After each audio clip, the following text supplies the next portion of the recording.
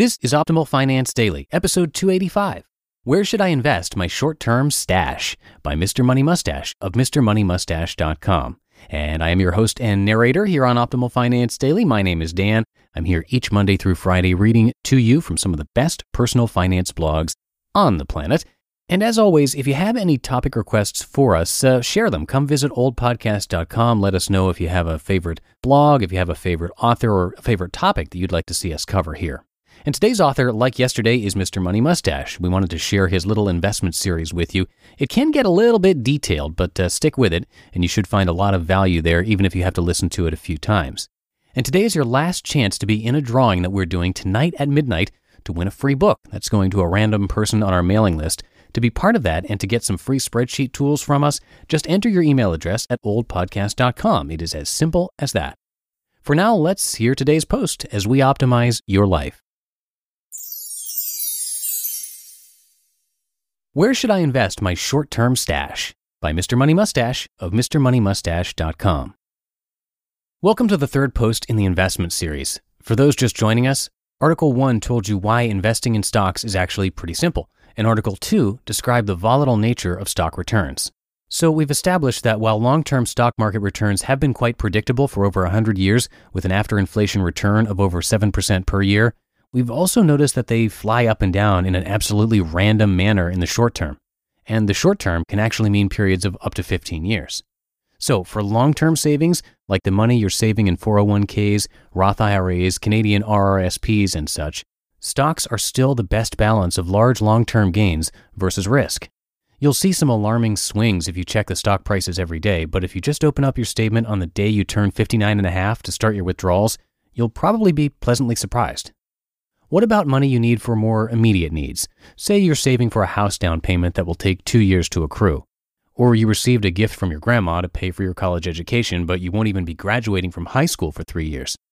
Here is a list of investment types and their current approximate return rate, listed in order from safest to most volatile and most rewarding over time. First, no volatility. Bank accounts. The best I know of is ING Direct Orange Savings Account, still only 1% right now. Checking accounts don't deserve any of your money, enough to handle the monthly automatic bill pays only. Money market funds, such as Vanguard's Prime Money Market Fund, have historically delivered higher returns than savings accounts, but not with today's lowest in history interest rates. Less than 1%, so skip them for now. Certificates of deposit, where your money is locked up for a specified time period in exchange for more return. I just copied the following rates for today from Bankrate.com. 1-year CD, 1.31% APY. $1,000 minimum balance. 3-year CD, 2% APY, $500 minimum balance. 5-year CD, 2.75% APY with a $500 minimum balance. And of course, the best guaranteed, no volatility place to invest your money may be paying off existing debt. Your mortgage, your student loan, or if you still have super bad loans like car or credit card debt, you need to get on those, emergency style, before you consider saving for anything else. As I suggested in an earlier article called Springy Debt Instead of a Cash Cushion, until you are completely debt-free, it may make sense to use a line of credit as your cash cushion instead of short-term savings. Because which one makes more sense? Saving for an upcoming purchase in a 1% bank account while simultaneously paying 4.5% on your mortgage, or putting all the short-term money into the mortgage and just borrowing back whatever you need at 3.25% in the form of a line of credit? Another reason I like this approach is that it reminds you that until you are mortgage-free, you are effectively borrowing for everything you buy. Not necessarily bad, but it is good to be reminded of this when you're at the pub deciding whether or not to spring for another pitcher. Medium volatility, medium returns. High-quality corporate bonds. These have recently delivered a 4 to 5% return and yet are much less jumpy than stocks. On this post, you can see the 10-year performance of a suitable Vanguard bond fund, VFSTX, compared to my favorite big U.S. index fund, VFINX. After looking at that 10-year comparison, you might wonder, why would anyone buy stocks when the bonds do so well? The answer lies in the longer term. Since its inception in 1976, the stock fund has compounded at 10.72%, while the bond fund, started in 1982, weighed in at only 6.99%. Over a 30-year period, a single $100,000 invested in stocks would have become $2.1 million. Meanwhile, a bond investor would only have $759,000. Still, for 1 to 3 years savings with a still reasonable return, I'd feel fairly happy with the bond fund myself. Mixed stock bond funds. Vanguard's VBINX is a mixture of 60% large company stocks and 40% investment-grade bonds. In bad markets, it is safer than VFINX.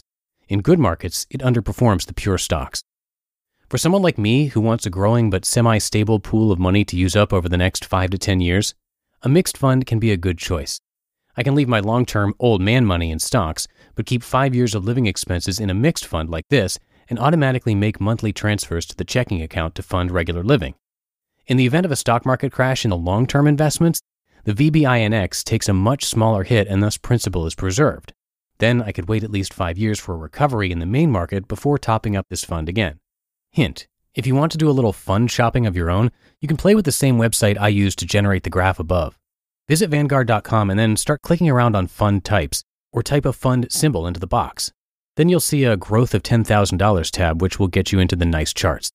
In all cases, do your own math on short-term savings and figure out how much you expect to earn from the investment.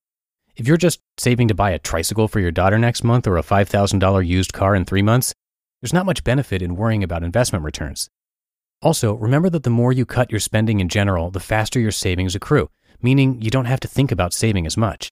Some dual-income families need to plan months ahead even for a new washing machine, while their Mustachian counterparts could buy an entire car with less than a month's notice, and the only effect would be that they would pour less into their long-term investment accounts that month.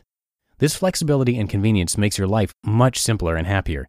Yet another reason frugality rules. You just listened to the post titled, "Where Should I Invest My Short-Term Stash?" by Mr. Money Mustache of MrMoneyMustache.com. Good advice there from MMM.